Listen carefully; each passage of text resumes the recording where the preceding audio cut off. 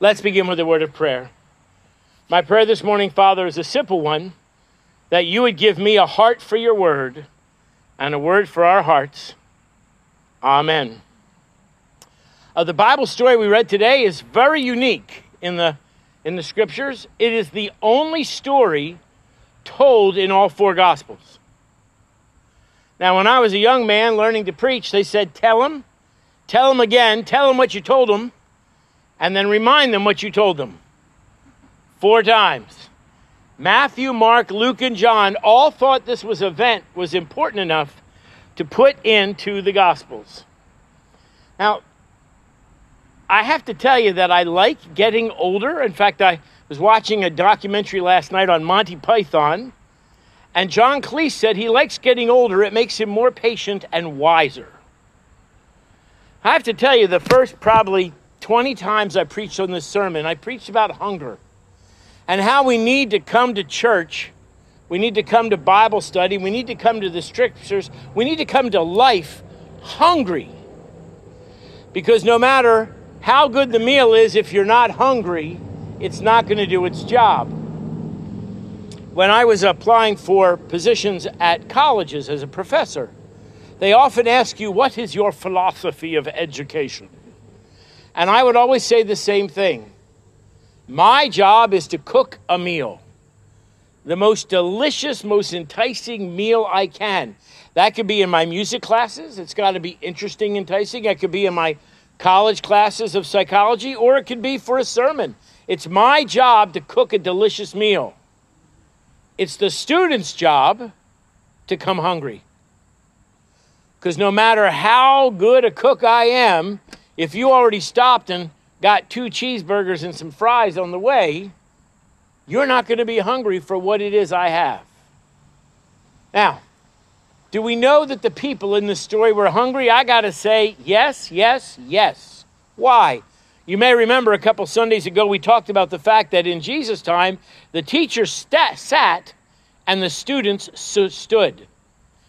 Not only did they stand, but they had to walk. They didn't have cars or mopeds or little Vespas or bicycles or, what are those things that kids balance on? The hoverboards? All they had were their dogs, and they had to walk their dogs all the way out to Bethsaida. Then somebody says, Pastor, where is Bethsaida? Well, I know the answer to that. We're back to our imaginary map of Israel. I'm drawing this for the people who are listening online. At the top, you have the Sea of Galilee, runs into the Jordan River, and then the Dead Sea is down here. Jerusalem is here, Bethlehem is here, Nazareth is here, Sychar is here, Sychar, that's where he met the woman at the well, is here. At the very top of the Sea of Galilee is Capernaum. Get it? Capernaum. That's where Peter lived. You can still see they're excavating Peter's house if you go to Capernaum. The synagogue where Jesus taught, the foundation is still there, and you could touch the step where Jesus put his foot. Pretty cool stuff. And if you go a little bit north, farther away from Jerusalem, you've got Bethsaida. Now, that means the majority of people had to go out of their way to go to the very north of Israel to hear what Jesus had to say. I don't know about you, but if your significant other makes you walk through the Biltmore Hotel, and at the end of the day, you look it up and you walked 5.5 miles through gardens and up and down stairs, are you going to be hungry? And all the congregation nodded their head and said, yes, Pastor, we would be hungry. And if the next day you walk 4.5 miles through Dollywood, great music, would you be hungry? Yes. And if on the 3rd day, perhaps, your significant other made you do a tour of waterfalls in North Carolina, and you walked 3.5 miles, so that's how we know that my Achilles is pretty much back to normal. We walked 13 miles in 3 days. Would you be hungry? Now that you've walked out to hear Jesus speak on the open field, you have to stand while he teaches. And he didn't teach for 17 to 22 minutes like your pastor. He taught all day. And it's not a small crowd. We're told it's 5,000 men, and most theologians will tell you that all the men brought their families. So you have a man, a wife, perhaps 2 kids, that the crowd was 15 to 20,000 people who walked several miles out to an open place to hear Jesus teach, and they stood while he taught for several hours perhaps. These people are hot, they're tired, and they're hungry. But I want you to think about this. They're not just hungry for food, they're hungry for spiritual food.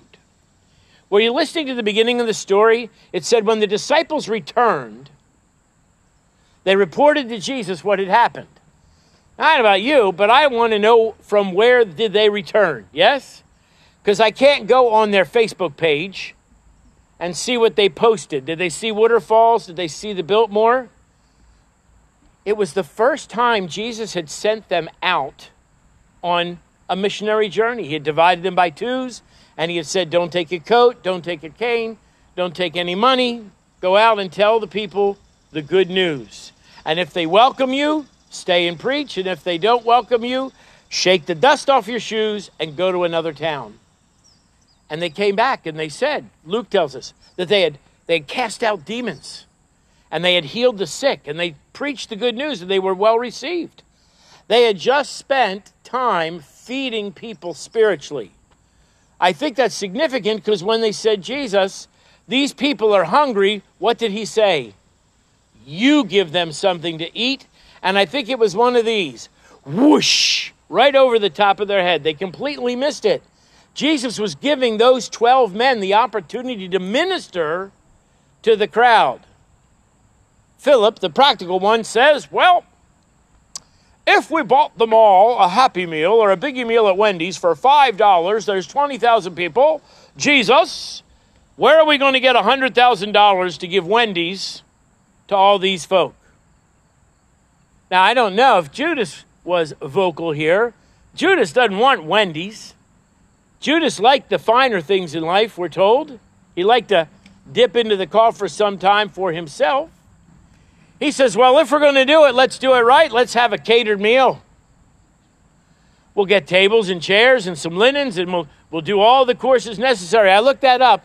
If you're planning a wedding, they tell you to plan for between $100 and $200 for each plate.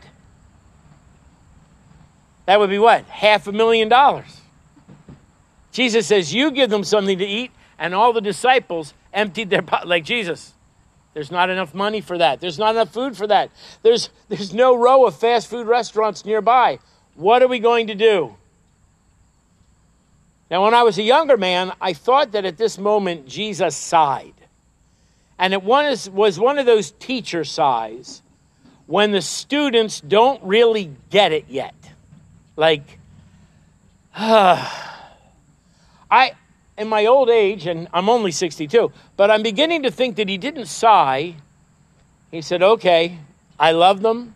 We'll teach them one more time. And then Andrew shows up with the little boy. The little boy has his lunch bag, his picnic basket. Maybe it's a Captain American lunchbox. That's what I would have mine in. And he's got 5 loaves and 2 fishes. And we've all heard the miracle that Jesus broke the bread and divided it into the people. But you know, some scholars point out that in John's recording of this story, the people were on their way to Passover. Passover was in Jerusalem. And you may remember when Jesus was 13, they went with a group of people to Jerusalem, and it was a big, happy camping trip. It's 88 miles from Bethsaida to Jerusalem. It was going to take several days because they're still walking, to walk and camp and cook. And some of the scholars think all these people had food with them, because you don't go on a camping trip for 5 or 6 days without bringing some Fig Newtons. I don't know why, but that's the first thing Vicky wants on a camping trip. We never have them in our house. We never have them anywhere else, but we're going on a camping trip. She gets 2 things. Tootsie Pops, that's like a family tradition, and Fig Newtons. Some people think that Jesus used the little boy, and I don't want to use the word embarrassing let's say to encourage, to propel the people to open up what they had and share in their groups of 50s. Think of it as perhaps one of the world's biggest potlucks. So we've really got four things happening here, and I want you to think about these. The first one that happens is Jesus is calling us to community. Well, how do I know that? Because he said we're going to sit in groups of 50. Nobody took their meal and went and sat by themselves. The first thing Jesus is teaching us here is community. They sat in groups of 50. And they didn't come in groups of 50, so what did they have to do? They had to get to know the other people in their group of 50. It was a call to ministry. What is ministry but sharing the good news? And he was encouraging the disciples to share the good news. You give them something to eat. And I don't know about you, but when I sit down to eat with somebody, stories are told. There's laughter. There's memory shared. There's opinion shared. I don't know about you, but sometimes Vicki will say, what do you think? And I say, well, do you want the Doc Madison opinion or do you want the chopped judge opinion? Right? Well, I think they cooked it too long or it's not got enough salt. They shared their opinions. It was not only a call to ministry, but a template for ministry. Sometimes the church forgets that people need things other than the gospel. There are churches that have clothing ministries and food ministries. There's one church I know, they had a honeydew ministry. Now, I don't know about you, but every now and then I get a honeydew list. Honeydew this, honeydew that. Mine usually has to do with running errands because we know I'm not good with power tools and fixing things. But this church actually had a group of retired men who on Tuesday mornings came to the church, and the older women in the church would submit. I have this window that won't open. I have this door that won't close. I have the lawn needs to be cut or the weeds need, and these retired men would go out and do what they called the honeydew ministry. They filled in the gaps. And sometimes while you're filling in the gaps, somebody says to you, well, why are you doing this?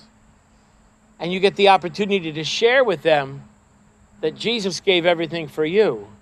And now you're giving everything for Jesus. And of course, it's a call to missions, outreach. How do I know that? There were 12 baskets of leftovers at the end. And they didn't have refrigerators, and they didn't have seal and meal bags or Ziploc or Tupperware or Rubbermaid. If they didn't do something with those 12 baskets of leftovers 2 days from now, they would have worms and stinky stuff, especially since it was fish. Community, ministry, missions, outreach. Now, I don't know if you're familiar with the term of Venn diagram, V-E-N-N. John Venn in 1880 was a mathematician and a philosopher, English guy, said, we can draw a diagram that shows what everything or two things or three things might have in common. So in your mind, or if you're taking notes, I want you to draw a circle, and I want you to write ministry in that circle. Across in that circle, I want you to draw a circle that overlaps, and I want you to write missions. So we got ministry and missions. Down at the bottom, I want you to draw a circle underneath the first that overlaps a little bit, and I want you to write the word community. And on the other corner, there's a missing spot. You draw a circle that intersects in the middle. What's missing? Something's missing. We'll call it outreach. Now, they're very different circles. But what goes in the middle? What's the one thing that every one of those circles has in common? Jesus. If we're not doing ministry or missions or outreach or community for Jesus, then it's not going to grow. It's not going to work. At the center of the Venn diagram, the answer that is common to all four is Jesus. Got a little ahead of myself. The last thing I want you to think about is this. Many people come to church and they're only half hungry. Have you ever had this discussion? Are you hungry? Not really. I could eat. I could eat. Vicki and I have that conversation way too much. And since she works nights, we often eat at different times and then trying to find that time to get to dinner when we're both hungry doesn't always happen. There's a good chance it'll happen. It will. The miscommunication, the misalignment of hunger will happen tonight because she worked last night. And then you get picky. So I want you to imagine we've got 100 or more groups of 50s, and the disciples are delivering the food. So think of this as a banquet, and the disciples are the waiters at the banquet. And they deliver, and when I talk to teenagers about this, I call it tuna fish sandwiches, because everybody knows what a tuna fish sandwich looks like. And they say, here are your 50 tuna fish sandwiches. Somebody looks at it and they go, this tuna fish is too wet. It's too much mayonnaise. Somebody says, my tuna fish is too dry. I like more mayonnaise. One person says there's too much salt. One person says there's not enough salt. One person says it needs more pepper. Another says it doesn't need any pepper. Somebody says, well, my mom always puts celery and onions in it. There's no celery and onions in this.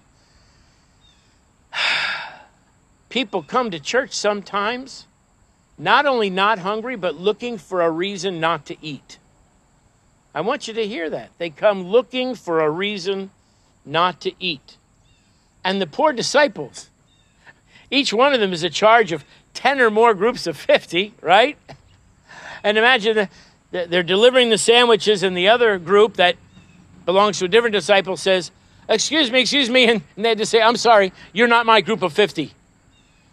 People are going to say, and it happens at church, well, I went to that church and people weren't friendly to me, or people didn't talk to me, or they acted like I wasn't there. They had to minister to all the groups of 50. So now, rather than seeing this story as just a story of hunger, I see this story as 4 different things, actually by character. Andrew saw a problem and sought out an answer. The boy saw the problem and gave sacrificially. The people knew that they had a need and they came hungry for spiritual food. There was no sign at the feeding of the 5,000 that said barbecue afterwards. They only came to be fed spiritually. The disciples were called to serve, teach, and believe it or not, serve sandwiches and share the leftovers. Do you know who your chef is? The president of our advisory board. The man who is officially in charge of the entire ministry of this church is going to cook hamburgers and hot dogs today. That's the kind of ministry we're looking for. And once again, I want you to remember that Jesus made this all happen. He's at the center of that Venn diagram. Well, where does this leave us? Where does this leave you? Did you come hungry today? Do you come hungry to the scripture? Do you come hungry to Bible study? If you're hungry, come here and we will do our best to feed you. Do you look for opportunities to serve? My friend Dave Coriel, the head of World Christian Endeavor, says there are 2 kinds of people in the church. You've heard this before. Honeybees and hippos. One is a consumer and one is a builder. If you just come to be entertained and you're not giving and you're not serving and you're not looking for opportunities to share the unique gifts God gave you, then, my friends, you are a hippo and not a honeybee. Do you look for ways to build and create community? I really don't know the answer to this because sometimes I run out the door to go to the Phillies game with Vicki or sing at the opera. But how many of you get together and go out for lunch after church? I got to tell you that one of my joys as a pastor was when somebody says, Pastor, let's go out to lunch after church. I know that one of Glennie's favorite places is Cracker Barrel. And I didn't know how close the Cracker Barrel was. I know that Kim and Rob like Ponzio's. I didn't know how good a hamburger Ponzio's makes. Do you know your fellow congregants well enough to know where they want to go for lunch? And can you make the time to go with them and build community? Do you have a heart to share your excess like the little boy? Do you ever stop and say, thank you, Lord, for all that you've given me? What can I share with the community of faith? The last question is probably the hardest but the most important. If you were to draw a Venn diagram of your life, your work and your home and your friends and your hobbies, what would be at the middle? Because if there's one thing we could take home from this story, it's that Jesus needs to be the center of everything. If you need to counsel, pray, or speak about spiritual matters, please seek out one of our pastors. That would be Pastor Wiki or myself. Or one of our deacons. That would be Danny, Glennie, or Helen. And we would love the opportunity to pray with you. Amen.